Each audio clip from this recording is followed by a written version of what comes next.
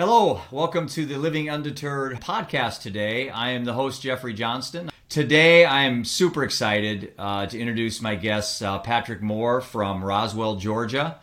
And we're going to navigate through a lot of stuff. And I'll have to confess, I am in a little bit of new territory in his readings and his writings. But I want to have him talk about his book today. Talk about changing the narrative, breaking down walls on mental health, and specifically our approach with addiction. And with that, Patrick, why don't you introduce yourself and then tell us why you think I invited you on my show today? Okay.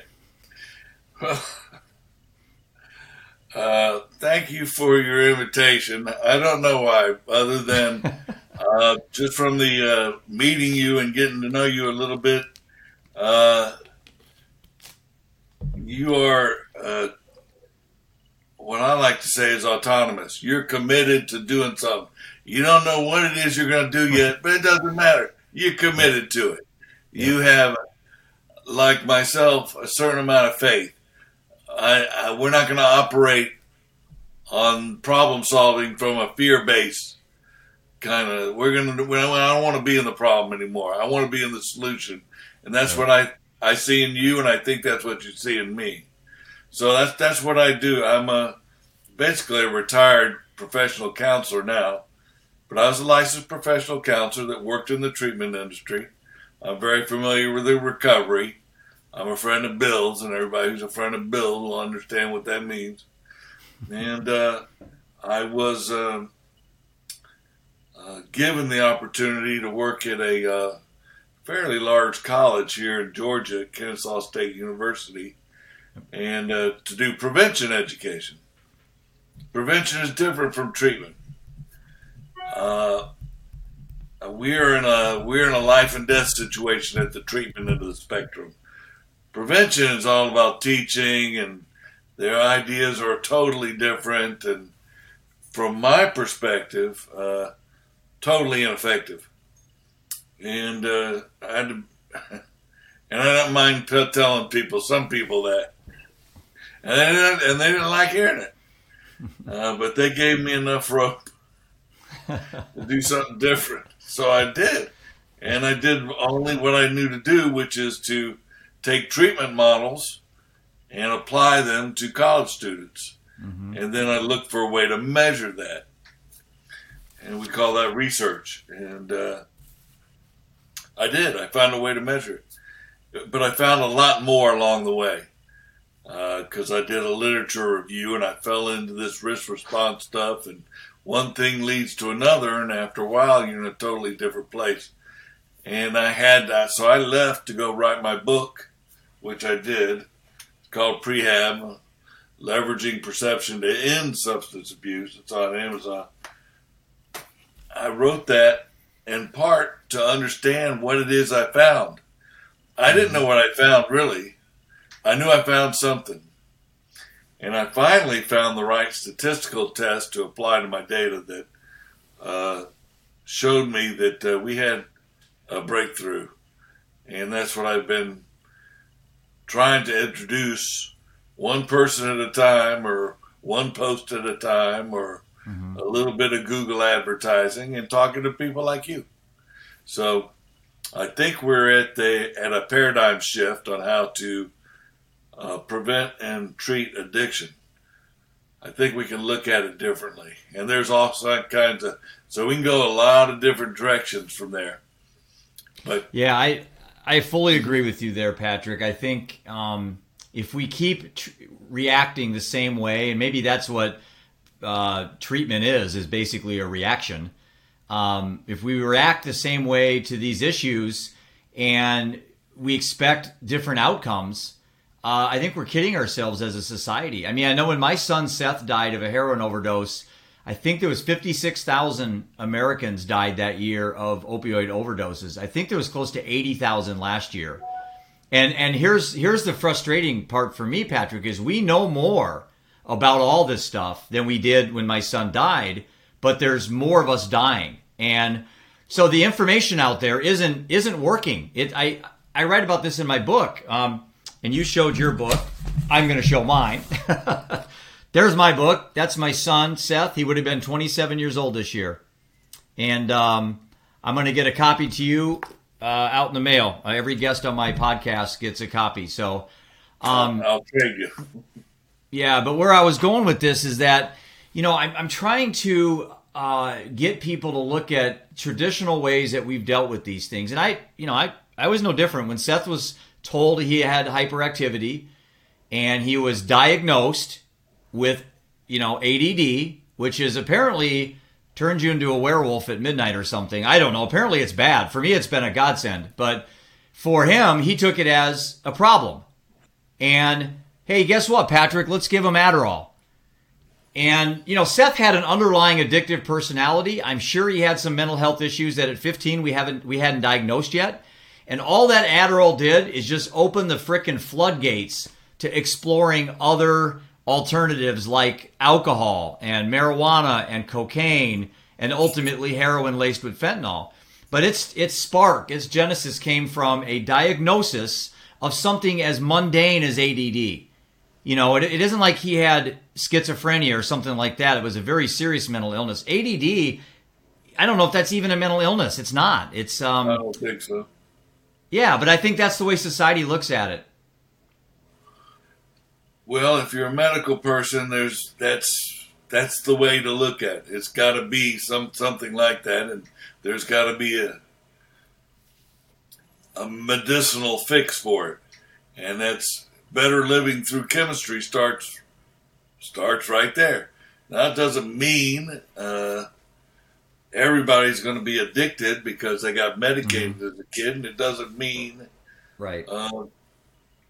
Anything else. But it is influential, and it's very influential to people who start to use their gifts. And to me, ADHD or hyperactivity, those are gifts to me. In other words, I like when I get on an airplane, I like for the pilot to be able to multitask and keep things straight. I like that. I like them to be awake. I want them to be alert. I don't want them to have to drink coffee to pay attention. And I don't want to slow them down. Right. All those people, they were weeded out of the culture long back in the caveman day. The thoughtful people, gone a long time ago. They were food. Right. That's the way I taught my classes. That's evolutionary psychology. ADD is a survival mechanism. That's why we're still here. I agree.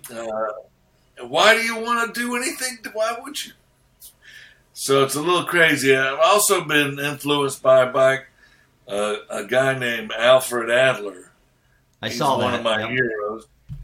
And Adler is the guy that came up with the inferiority complex, meaning he treated blind people. He's a doctor. He's an eye doctor. So he treated people with real brain damage. They were blind. That your eyes are part of your brain. And he noticed that they compensated for their inability to see and live their lives. And that's an amazing thing.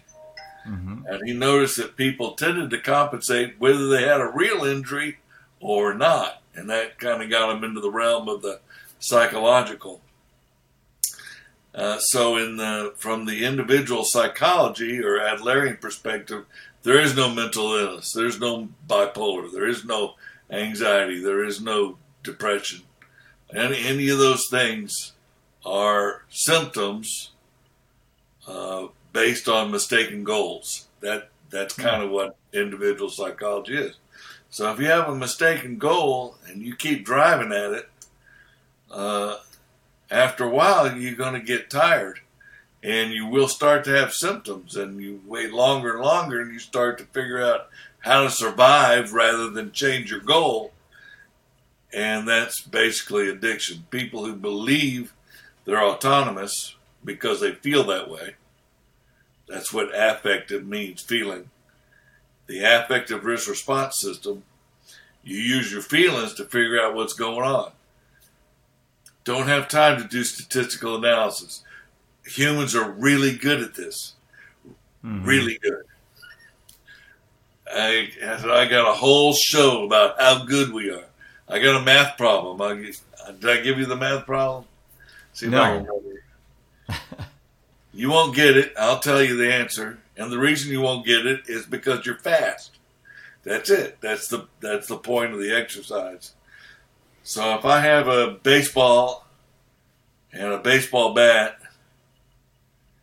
and together they equal $1.10. Okay? Baseball, baseball, baseball bat over here, baseball here. Together they equal $1.10. The baseball bat is $1 more than the ball. How much is the I'm ball?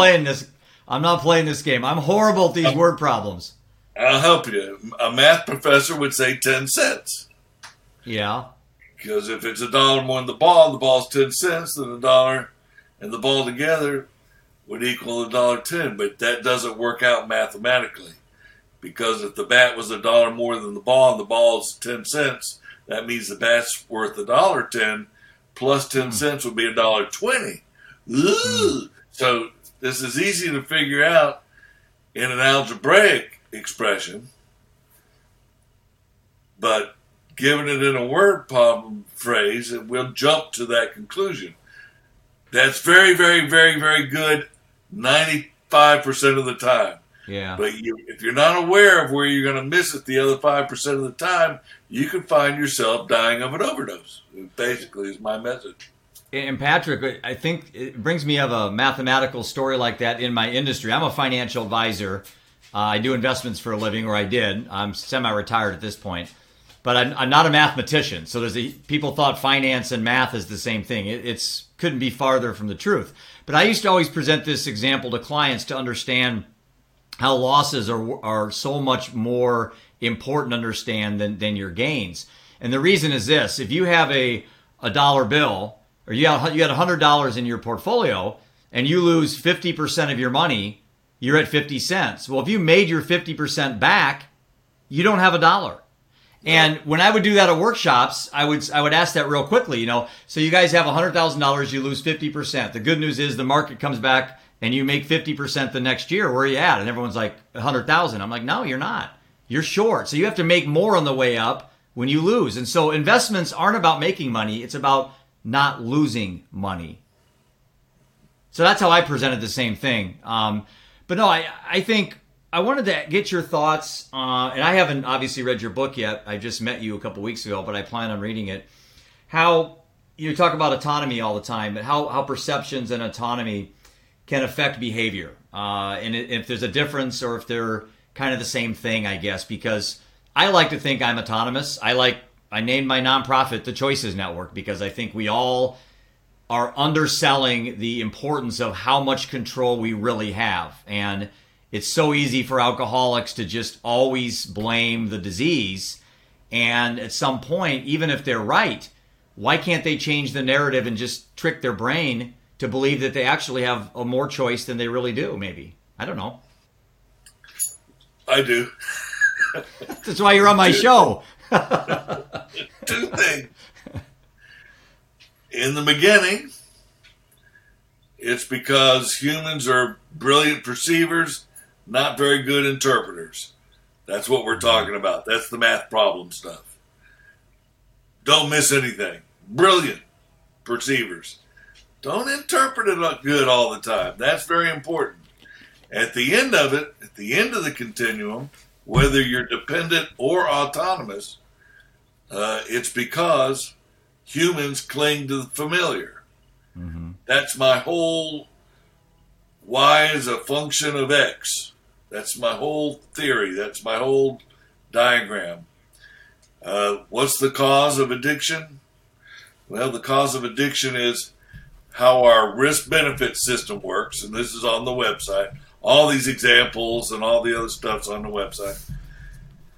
If you have a y-axis, and on top of the y-axis you write benefit, and at the bottom of the y-axis, if you write risk, that's going to be your outcome line, right? That's your y line.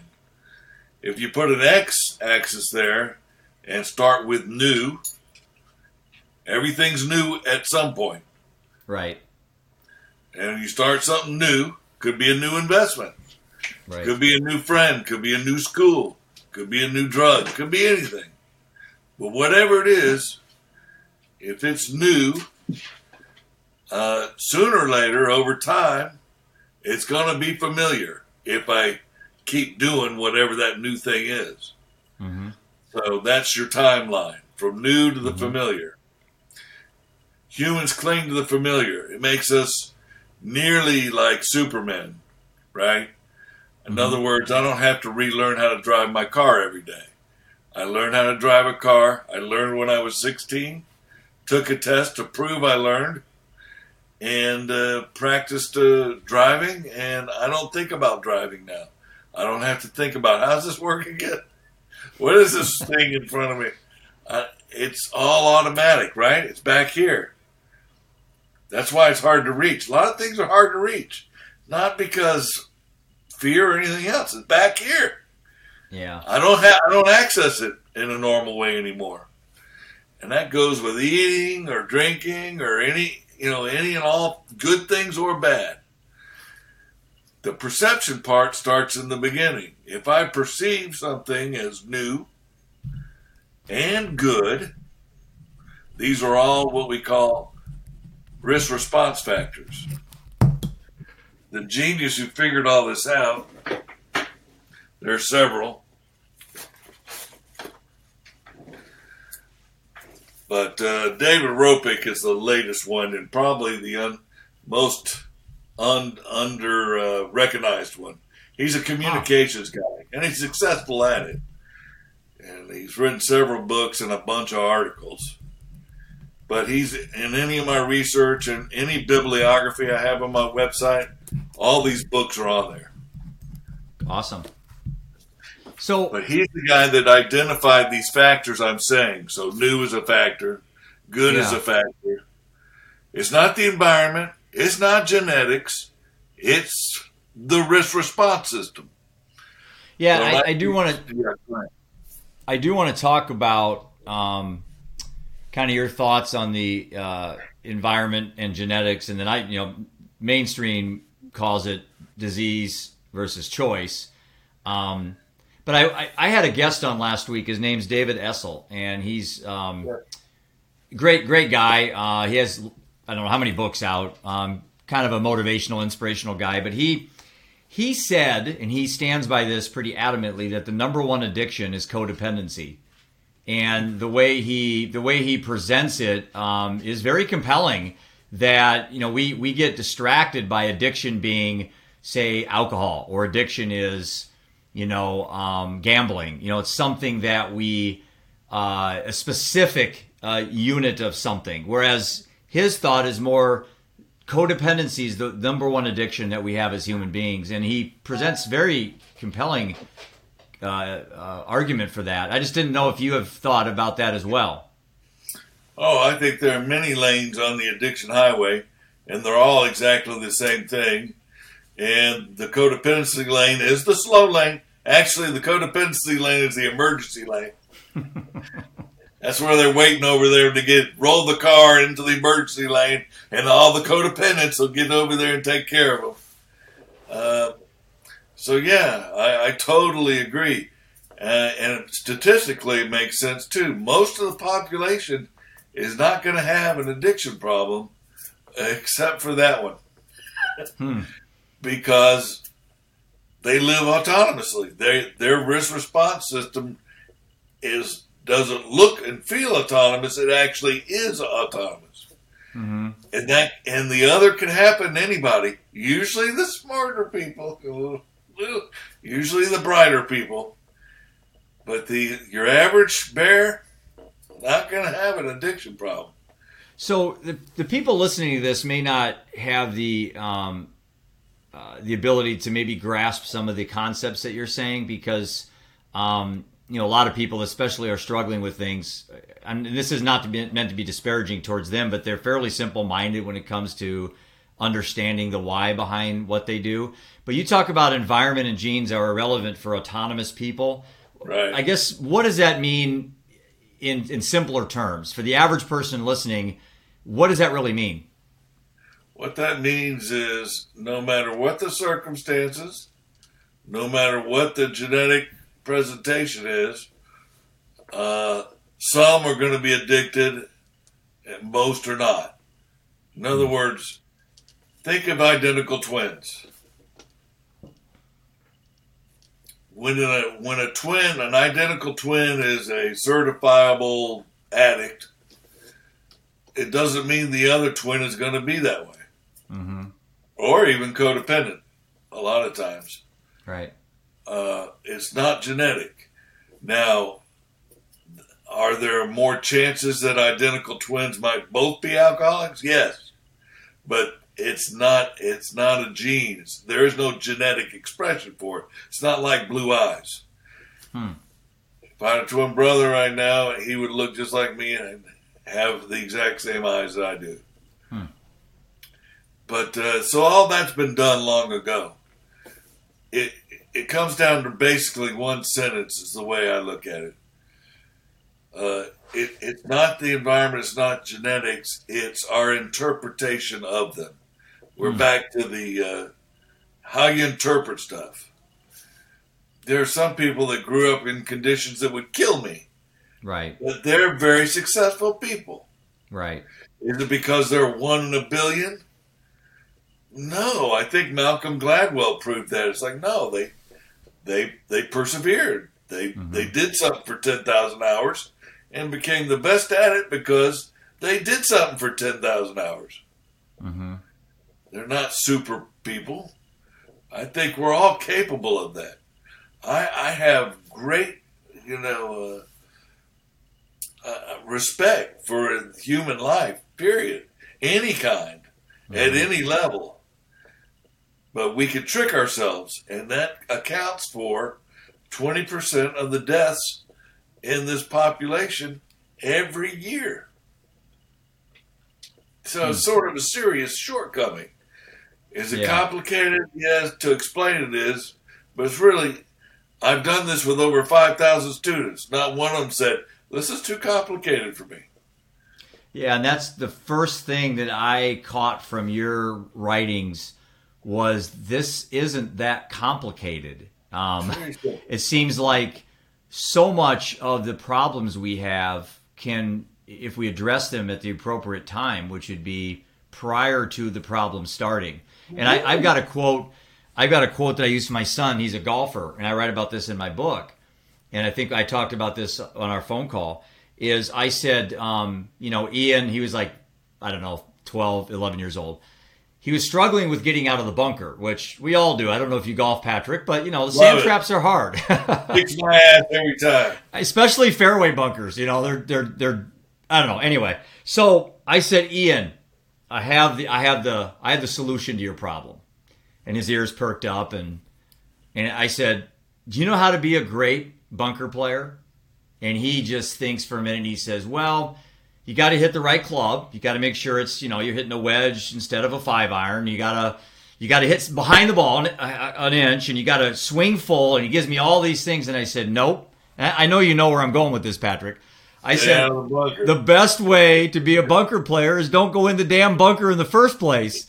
And he just kind of looked at me like, well, yeah, of course, Dad. Well, as we went through this experience with his brother dying, Ian started saying this to his friends. The best way to quit drinking is to never start. The best way to quit drinking or smoking is to never start. And there's a lot of truth to that is so freaking obvious. But why don't we present this narrative more to our kids today, I guess, is where I'm probably heading with this. I think we do. But not to the degree necessary to be effective. Right. And this is a learning problem to me. There's a Russian guy out there that I found in my literature review called Vygotsky. I'll think of his first name here in a minute. But he's from Belarus, the country Belarus. And he figured out that people can go and get certified and get licensed and get taught and learn theory and apply it. But you put them in the show, and they fall back into whatever they fall back in their old ways. And it's like, what the hell? I thought you trained these people. It's like, I did. But they didn't learn. They figured out some things. They half learned. Right. But when it came time under pressure to perform, they didn't have it down enough to be able to actually do it. It's a learning problem. So if we give too little of the wrong kind of information, we may do harm. Now, the low-risk people are going to stay low risk, right? It's like advice. It's like the wise don't need it, and the fools won't heed it. Advice is not good. Education. Right. Well, look, before we get into that, I want to talk to you about the stages or levels that you've kind of identified. And I think that probably we should have started the show with that, because that does kind of set the plate or set the table for a lot of what we talk about. So do you mind spending some time in explaining, I guess, are they levels or stages, do you like to call them? I call them stages. Okay. I don't know. I call them something different every day. I change every day too. So today we'll call them stages. That works for me. And I get this from every number of places, right? I get this from this is some 12-step stuff and other models, right? So that's how I started, from a treatment center. So when people walk into a treatment center, they don't know what's going on. They know their families are worn out and said, "Here's your choice." Yeah. Yep. They're doing the best they can. And they think they're usually doing a pretty good job. Mm-hmm. I've seen people walk into interventions and show up in treatment. They'll see everybody's car out there, and they'll say, "It's a surprise birthday." They never see it coming. They believe in their hearts they are doing a good job, and everybody else is about to shoot themselves. That's the discrepancy. You understand? I do. Yeah, I do. I know you do. God love you. Well, so what I do is show them a model on their first day, so they understand where they are. And addiction's easy on the ill side of the curve, on the far side of the continuum. It doesn't matter what the cause is.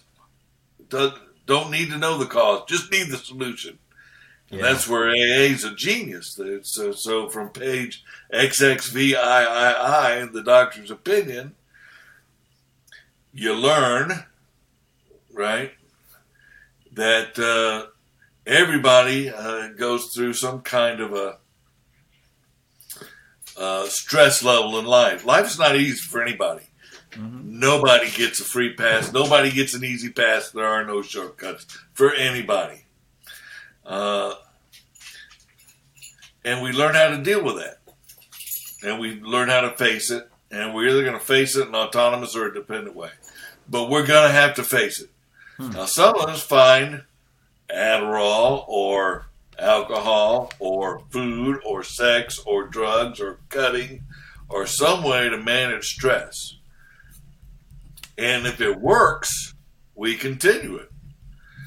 And as we continue it, it turns into not something that we're interested in, but something that becomes a little compulsive and eventually becomes obsession. Obsession is a mental thing. It's not a physical thing. It's a mental thing. Now, and everybody gets this wrong in several different ways, which is why we start with it, so they don't get confused, the clients.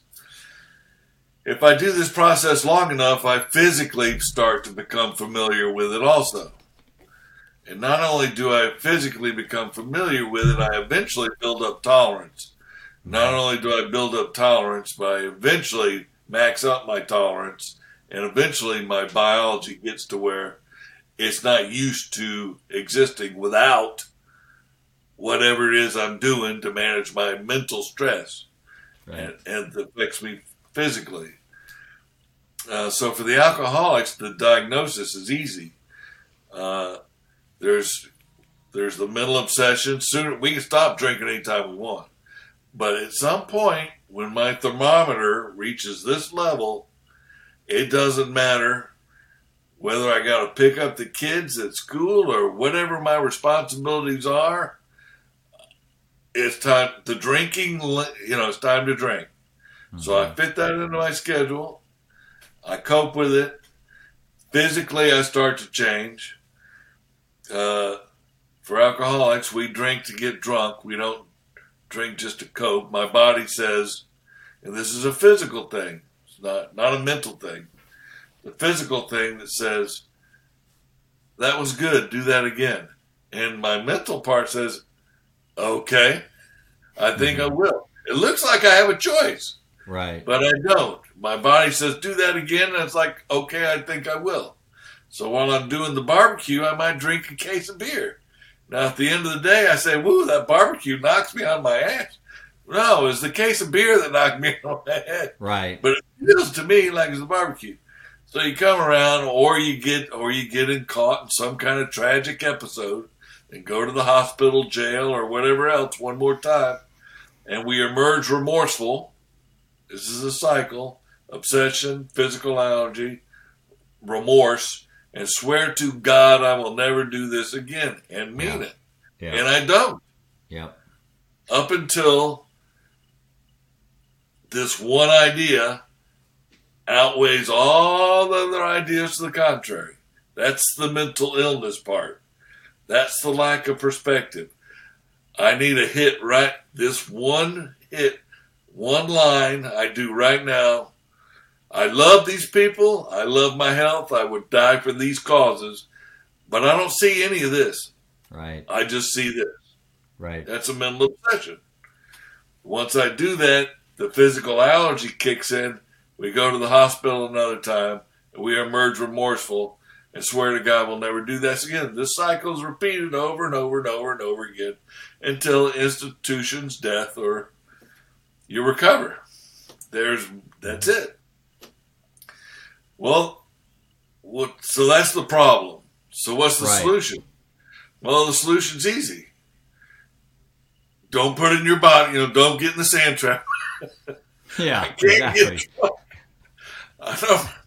I don't have to scull the ball out of the trap if I don't go in the trap. I love it. Some people can.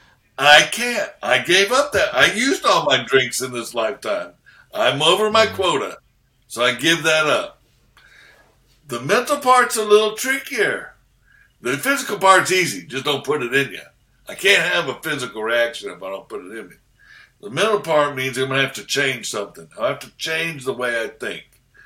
We call that a psychic. There's a lot of different ways to put it. And it may depend on your personality, which one you like, but it doesn't matter. Pick one you like and then rock and roll. So that's a treatment model, is what I'm saying. So I took that treatment model and I say, all right, let's break it out for college students and also put some risk response stuff in there. So you got stage 0. There's no mental problem in stage 0. There's no physical problem in stage 0. Everybody's happy. There is risk. There's always risk. So we look at risk. I got to look at my model now. So I don't confuse myself. I do it all the time. I'm glad I looked, because this is one of the points I was going to have to circle around this. So there's no tolerance issues. There's no obsession issues at stage 0. What happens in a well-developed stage 0 is constructive paranoia. So I like what your son was doing, going around saying, if you can't have a drinking problem if you don't start drinking. Why would you smoke a cigarette if it's going to give you cancer 50 years? Yeah. Yeah. So what you need is constructive paranoia. And there is such a thing. And I learned this from a guy called Jared Diamond. And he went to study New Guinea. This has to do with control, which is a risk response factor. I'll explain in a minute. But as he built a campsite in New Guinea, he went there 50 years. He had a big budget grant to go study everything in New Guinea. And built a camp, hired a bunch of New Guineans, and they said, we can't move into your camp. It's like, why not? Because you built your campsite around the dead trees. And we don't sleep next to dead trees. Ever. And he said, I should have known that. That's my fault. But let me explain something to you. We're going to break down this camp at the end of the summer. I'll be back next year. We'll camp at a different place. Don't worry about it. I guarantee you," said the guy who knew nothing about the jungle, "that this tree is not going to fall while we're sleeping under it." And they said, "Okay, we're going to sleep on the ground over here, and you sleep in the tents." Yes, So I go, "All right, I'm learning something about New Guinea. They have a tree god of some sort, or it's part of the culture or something." Well, after 50 years, he realized he never slept anywhere in the jungle without hearing a tree fall somewhere. They fall all the time, and they fall during the day, too. And if you're walking around the jungle 365 days and nights a year, sooner, if you don't understand the way tree life works, you will be killed by a tree. Yeah. So he figured out the odds. So how do you beat that? Well, you never sleep. You can't get hit by a dead tree if you never sleep under one. You just don't do it. Seems logical. Yeah, it seems logical. I don't drive a car without putting on a seatbelt. It's just the way I am. I don't want to steer from the other seat. When it's time to make an evasive maneuver, you understand what I'm saying? I do. So, same kind of thing. There's just some things I don't need permission or want to do. It's not desire. It's not a loss. It's not willpower. There's no thought involved. There's no energy involved. There's no exchange. It's just, here are the rules for this. Texting and driving. I don't do it. Don't have to do it. Mm-hmm. Won't do it. There's no temptation to do it. If I have to do it, I pull over. But not while I'm driving. Why would I do that? Because it's convenient. And if I start doing it, and it works for me, then it starts to become a habit. Mm-hmm. And that's more of a stage 1 thing. But in stage 0, nobody smokes. If they drink, I wouldn't call it drinking. Right. They have a beer on their birthday or something. That, to me, that's not drinking. If they drank a couple of beers a month, that's not drinking. Sort of, just about a couple of beers a day, not drinking to me. Yeah. So and most people don't drink, it turns out. This is something I found in my lit review. We've known this for decades. In Western societies, all of them. This is worldwide where alcohol is served. Most people don't use alcohol. Or if they use it, it's not what I call use it. So what happens? So you go to stage 1. Why? Well, there's no physical or mental issues. There's no obsession or tolerance or anything like that. But we're going to run into stuff that's new. And we're going to run into stuff that we perceive as good. And we're going to run into stuff that's like social proof. Yeah. Yeah. So these are 3 factors that lower risk and inflate benefits. Right. And if I believe it's good, and it'll do me some good, and I believe it's doing you some good, and I'm missing out on the good, and it's a risk I can control, I'm in. Why wouldn't I do that? Right. So I do that. Then make friends, maybe have a little sex along the way. This is all developmental stuff. This is where we make our relationships and friends and life experiences in our high school, our formative years. These are very...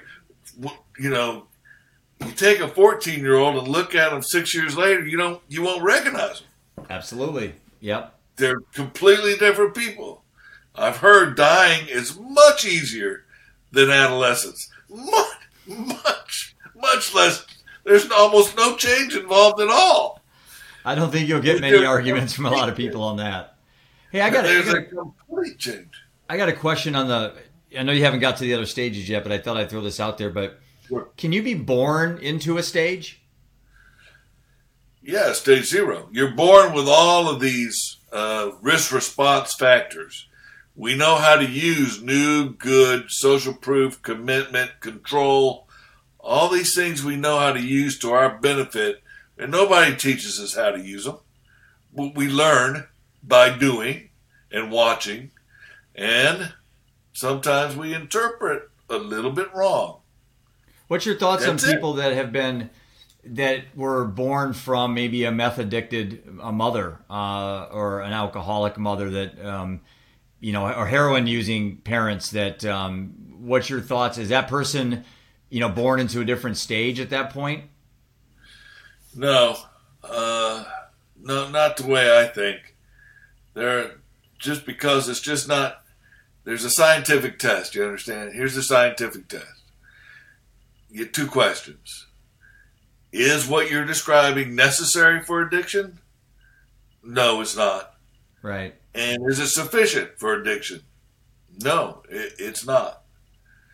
Could it influence addiction? Yes. Here's how. If my risk response system mimics if I have the same mistaken goals as my parents, well, yeah, the outcomes are going to be similar. Well, I can change my goals and my patterns anytime I want if I know about them. Well, predisposed to do something doesn't mean you're predetermined to do it. Exactly. Right? Right. Yep. I've said that for a long time, and I'm not taking away. Yeah, I'm not taking away the ability for somebody who has been, born from a meth addicted mom, let's say. I'm not taking away their ability to use that as maybe an explanation for some of the things that have happened to them as they got older. I mean, everyone has a right to do that. You can always tell yourself a new story about your past, or you can be hung up on your past, either one. But I've always been intrigued by like you said about the twins, same house, same environment, same everything, and how one child can just, I go back to my son, grew up in the same house. It's like, how can one, with everything being the same, make all these horrendous decisions? I mean, these weren't just bad decisions like cheating on a test or stealing from a candy store. These are really bad decisions. And then my other two boys haven't made any of those decisions. So it's just, I don't know. I'm never going to stop trying to figure out why to some of these things that's happened to me. Let me show you. I figured you were going to help me off the ledge here, Patrick. So stage 0 and 1, there's no tolerance issues, there's no obsession issues. There are some risk factors that come into play at stage 1, new, good, and social proof. Yeah. Social proof is not peer pressure. Peer pressure is weak. It's actually very, very strong. But compared to social proof, it's not strong at all. Mm-hmm. Social proof is very powerful. So if I went outside, and my students would go and test this all the time. If you go out in the quad and you sit there and look up, and you do it for 20 minutes, you'll have 100 people out there looking up because they know you know something they don't know.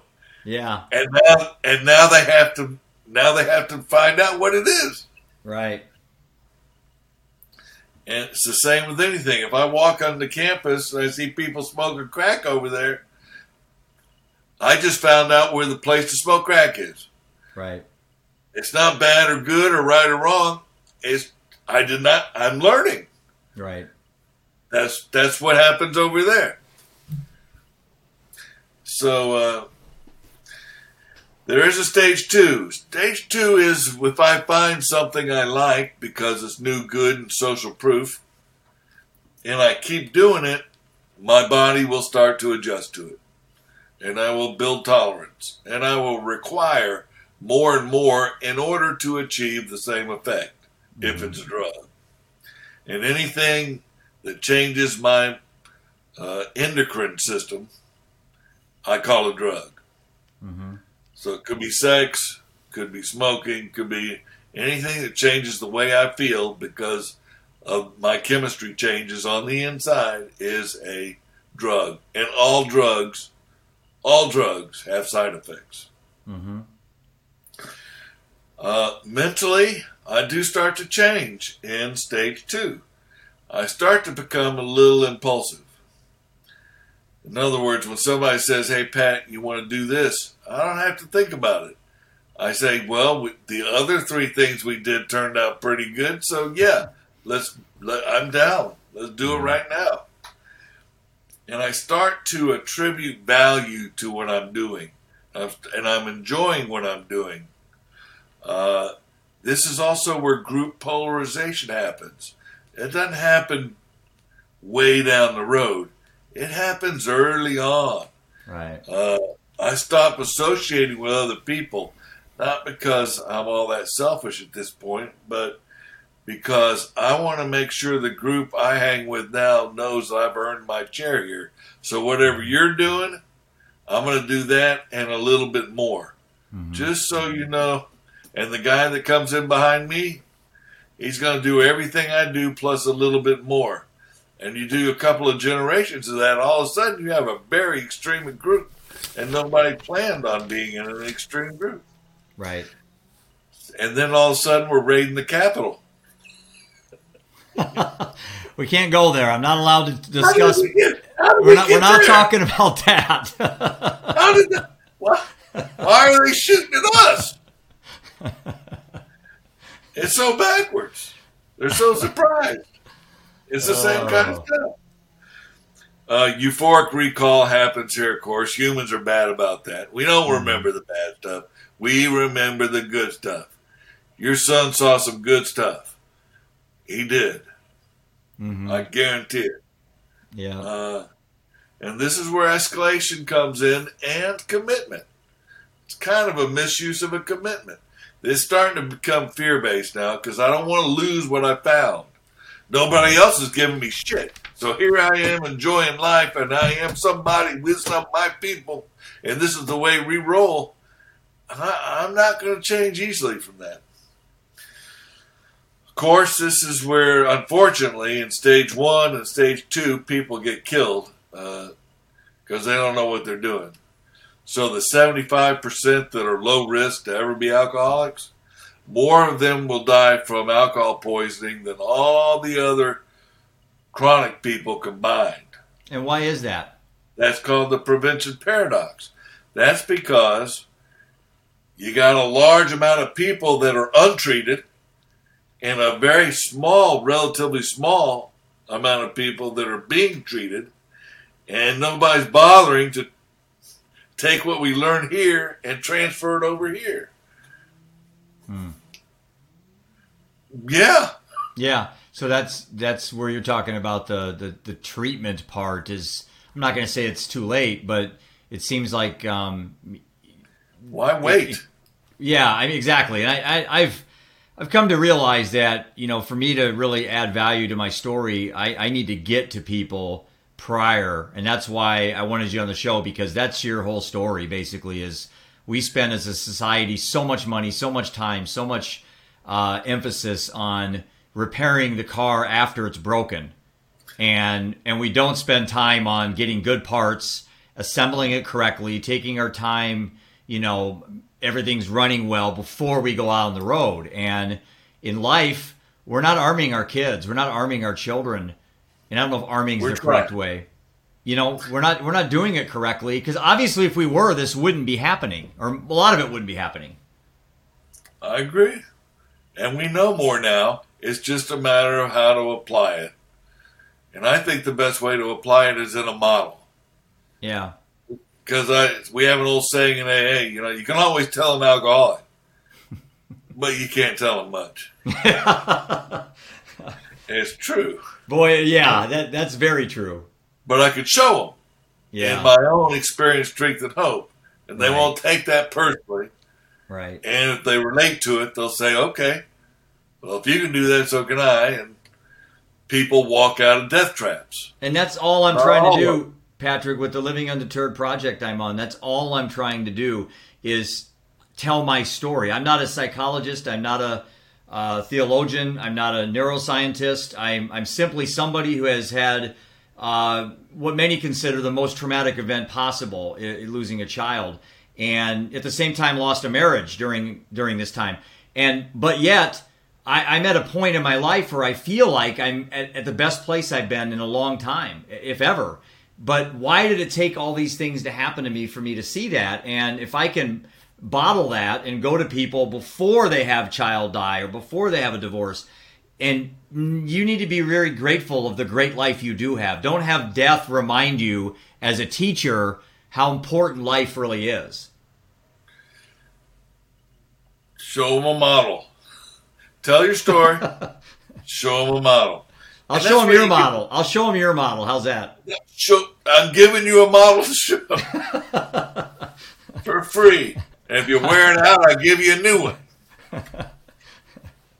So so you got all those things happening in 2. Yeah. Most of the population will go back to 0 or 1 after a bad experience or something that wakes them up or a moment of clarity or somebody that does notice and say, I have failed you. I did not know it, but I see something is wrong now and we're going to have to talk. Mm-hmm. And here's what life is and start fucking living or start fucking dying. Right. And after those kinds of talks, most will pick up their kits and tools and start to redo. It's like, what am I interested in? What's my purpose? How do I contribute? These are all new goals. New goals is what we're after. But if they don't have the experience, they go on to stage 3. Stage 3 is where tolerance peaks. Physically, we have now changed. We can do massive quantities without being affected that much. This reminds me of Dr. Carl Hunt, the guy that's got his New York Times bestseller. He's a successful Princeton professor and does talks around the world and is all about cleaner dope. He's saving lives by making sure you only get the amount of fentanyl necessary. I wrote his name down because I saw a comment you made on LinkedIn. What's his name again? Carl Hunt, Dr. Yeah, Carl Hunt. I did read the comments you made on that, and I thought, obviously his presentation of this, his perception, I guess, or his thoughts, definitely are something that are challenging. I mean, it's definitely a different way to look at things, but I understand when you answered it, I saw your comments, and I thought I was interested in how you answered that. Yeah, he's very much convinced himself he is autonomous. Yeah. He's not. Right. And you can see it clearly in his story. So his story, I'll tell you what's, so he's not at stage 3. So here's stage 3. Tolerance peaks. You become preoccupied. You're no longer impulsive. It's all about what you do. Either I'm preparing to get high, or I'm high, or I'm getting over getting high. And preparing to get high again. So it becomes a priority in my life. That by itself is not addiction, but it looks like it and it's very close to it. Paradoxically, these people tend to be professional about what they're doing. Not many of them die. They're not going to be in the acute accidents. They don't have car accidents. They don't have alcohol poisoning. They don't overdose. Now, are these called functional alcoholics then, Patrick? These can be functional. You can be at 2 or 3. People move back and forth between all these stages in a very, very predictable way. That's what kills people. Mm-hmm. So by now, with the risk response system, it's all about familiar. It's not about the new. New is not attractive in stage 3. New is risky. That's why they're safer. They don't do new stuff. They don't look for new people to do new stuff with. They do what they do and they stick to it and they habituate it. And for them, that feels good and they believe it is good.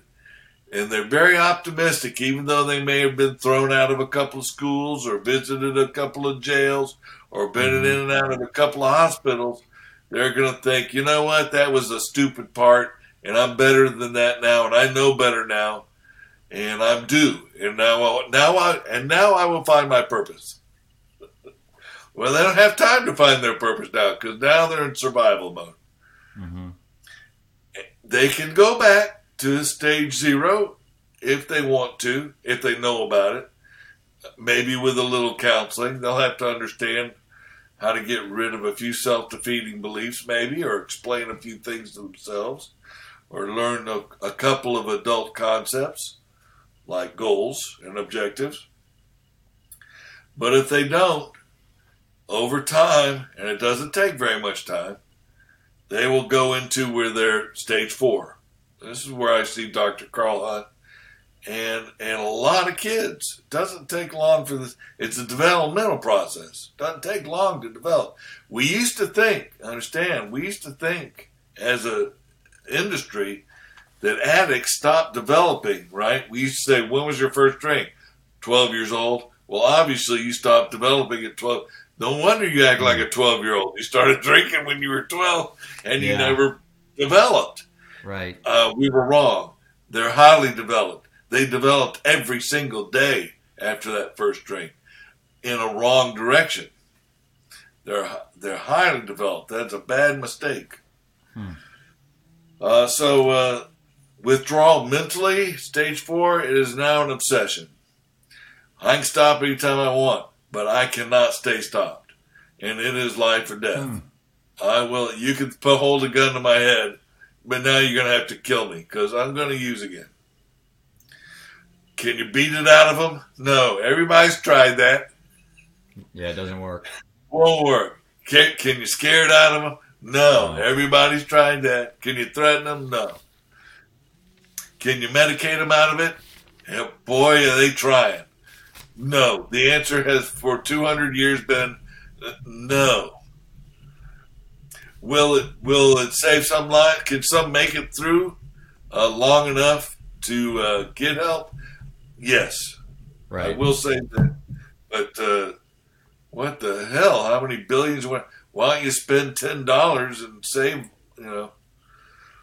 everybody rather than... So anyway, stage 4, they will be desperate for change.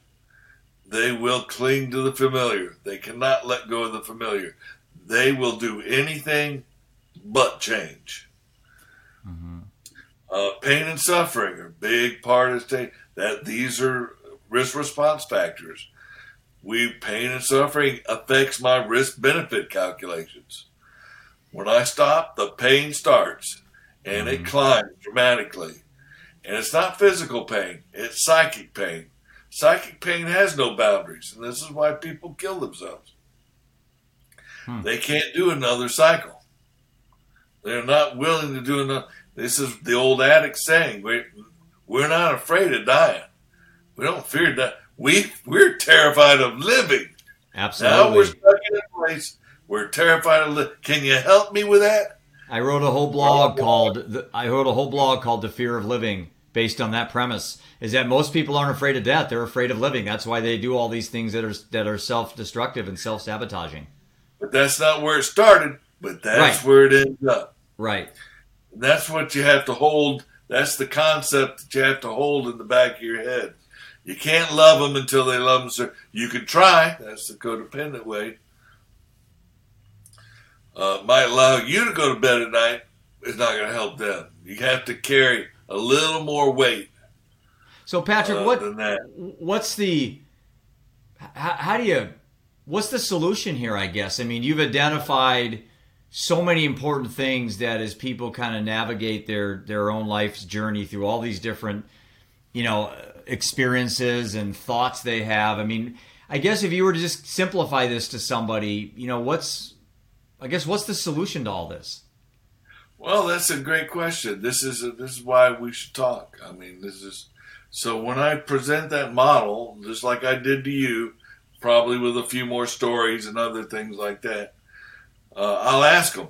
I'll say, so tell me, in this group of 30 students, I'll do a freshman orientation class at a time, 25 students at a time, whatever it is, and I'll say, all right, tell me what stage you were at. Have them write it down. Tell me what stage you were at.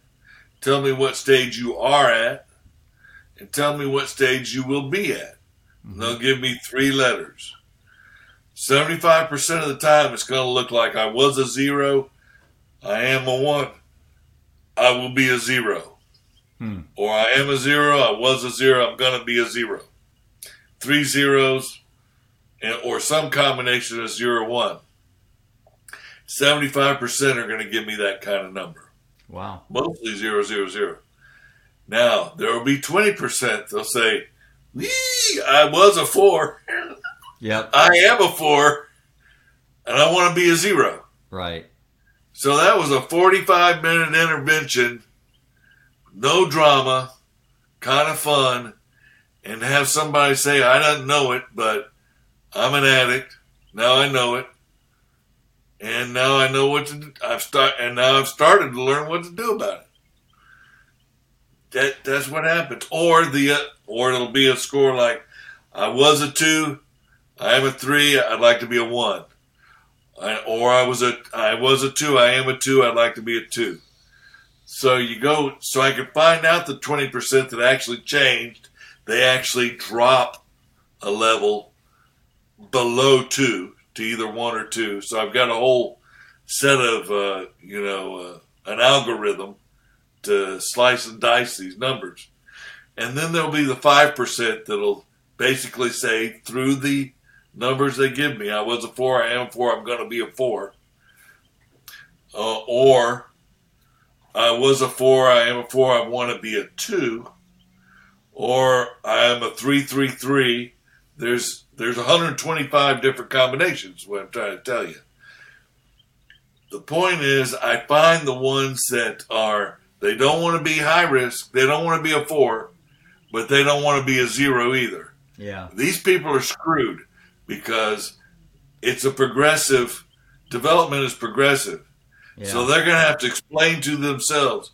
So they were sure what they were doing was right for them. And I come along and introduce all this ambivalence. Yeah. In my clownish way. And now they're going to fight. They can't fight me. They're going to have to fight themselves. Right. And they're going to have to come to terms with it. And they got a map. And there's a way. They have a drawing. They have a compass now. And the others just flat say, I did not know that's where I was going, and now I want to go back. Well, you can't go back, but you can go forward by just mentally and physically, by being constructively paranoid. Right. That's why I don't like the word rehab, because who wants to be rehab back to what you were when that's why you are what you are? So, exactly. To me, it's like, let's don't rehab. Let's just reinvent. Let's create a new you from now on. Exactly. Good. I like that. So I guess one thing I would add, and then I want to spend the last few minutes just how people can reach you, how people can get your book, how people can learn more about your thought process on these things. But I think the thing that people have to figure out on their own, whether it's before they become an addict, or maybe their levels or stage 0, or maybe they are stage 4, whatever their stage is. At the end of the day, you have to figure out your why. You've got to find something that will change that destructive behavior. The two roads that you have in front of you, one is paved with, broken hearts and dead bodies and just torture and pain. The other one is hope and optimism and some clarity on your life and enjoyment with the one life that you have. And I think for me, the why was easy. My son dying. I don't need anything else. I don't need God. I don't need a motivational book. I don't need models. I don't need maps. That's all I need. But for someone who doesn't have a child that died of addiction and those things, they have to find a why, right? I believe all people are motivated. It's just motivated for what? The right things. So the right things. Back around to goals and objectives. So the way it goes for the students I see, and everybody in real life, is the trick. What I found, the discovery is, the 75% were when I look at the data, they were screaming the solution at me, and I couldn't hear it because I was focused on the disease end of the continuum, just like everybody else. Yeah, I made the same bias error. It's called selection bias. Yeah, absolutely. I'm affected by it, right? Yep. Well, they helped me get over it by saying, look, all of your little risk response things that fit so well for the addict, they don't fit for us. We're over here, we go 0 or 1. And it's like, okay, let's say you never go do anything but 0 or 1, just like 75 out of 100 are telling me. Mm-hmm. How would that work? Well, obviously, new's going to have to be in 1, and habituation or the familiar is going to have to be at stage 0. So these people go try something. If it works, they habituate it in 0 and then go back to 1 and try something else. Mm-hmm. If it doesn't work, they reject it and do pain and suffering, not in stage 4, in stage 1. Mm-hmm. They get over it in stage 1. They get over it after 1 experiment, not a million. They don't keep trying to manage results. They accept the results and go back to 0 and do something different. They change every single day. They grow and develop every single day in a way that serves their goals, their strengths, and so on, and their desire, just like you, with your motivation based on you found your purpose. Mm-hmm. It's the same way. If you get hung up in trying to, and the tool I finally found is called the Columbian multivariate analysis tool, and a couple other different names, but I like to talk about it because I like learning about it, but I'm not going to waste our time on it here. No, that's fine. Actually, I want to be respectful of your time as well. We've like I figured our conversation would go by fast. We're already over an hour. How can people get a hold of you, and more importantly, maybe a quick little pitch on your book? Well, the book is at Amazon, and it is. I would watch the videos for free before I bought the book. And where's the videos at then? Or where are the videos? The videos are on my website at Prehab Map. Prehab, just like it sounds, PREHAB, map with 2 P's, MAPP.com, prehabmap.com. Prehabmap.com. I'll have some information on my sites as well. And there's a series of links. So okay. I got my journal articles. Yep. Though you can buy the book there if you want. It takes you to Amazon. But the videos, yeah, that thing is there. Right. Yep. The guys on LinkedIn. I researched you a little bit. I vetted you to make sure you were legit. So, and you passed. I appreciate. I see you online, and I'm aware of your presence. And I try not to let anybody down with comments. I do piss off some people. No, it's okay. Listen. People ask me all the time for advice, and I'm a dad.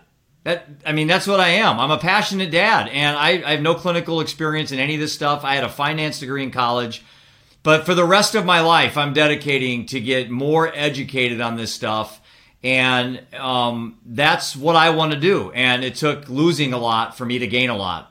And I'm trying to teach people that, not just addicts and stuff, but people have dealt with trauma, that even though you feel like you've lost maybe your childhood, or you've lost a spouse or a son or a brother, you also have to find something to gain out of that. And it can't be a zero sum. It can't be a net. I can't lose my son and find something to replace it. I got to find something to better myself. And so with that, I'm going to end the Living Undeterred show for today. And Patrick Moore, I am honored to meet you. And I think you bring a breath of fresh air, a new lens, maybe an older lens, because you've actually done this for a while. It's a new lens for me. And I am going to have your information available on my website. And I'm sure you and I on social media will bump into each other plenty of times. And I'd maybe down the road like to have you back as a guest. If you can help me figure out how to explain it simpler to more people, I would be forever indebted, and I don't doubt that you can do that. I'm going to take something you said. I'm going to take some of your stuff you said, and I'll probably repackage a little bit of it, and you'll see it on my social media. But you will help many, and for that I'm grateful to meet you. Well, you as well, my friend. And again, your book is called Prehab: Levering Perceptions to End Substance Abuse. And leveraging perception, changing perception, leveraging perception to end substance abuse. I don't think we have to have substance abuse at all. Well, I'm in the same boat. Is optional. It's optional. We don't need it. Yep, I agree with you wholeheartedly. So, Patrick, thank you, my friend, and I appreciate what you're doing, and keep trying to live undeterred. Right? Count on it. Peace. Take care.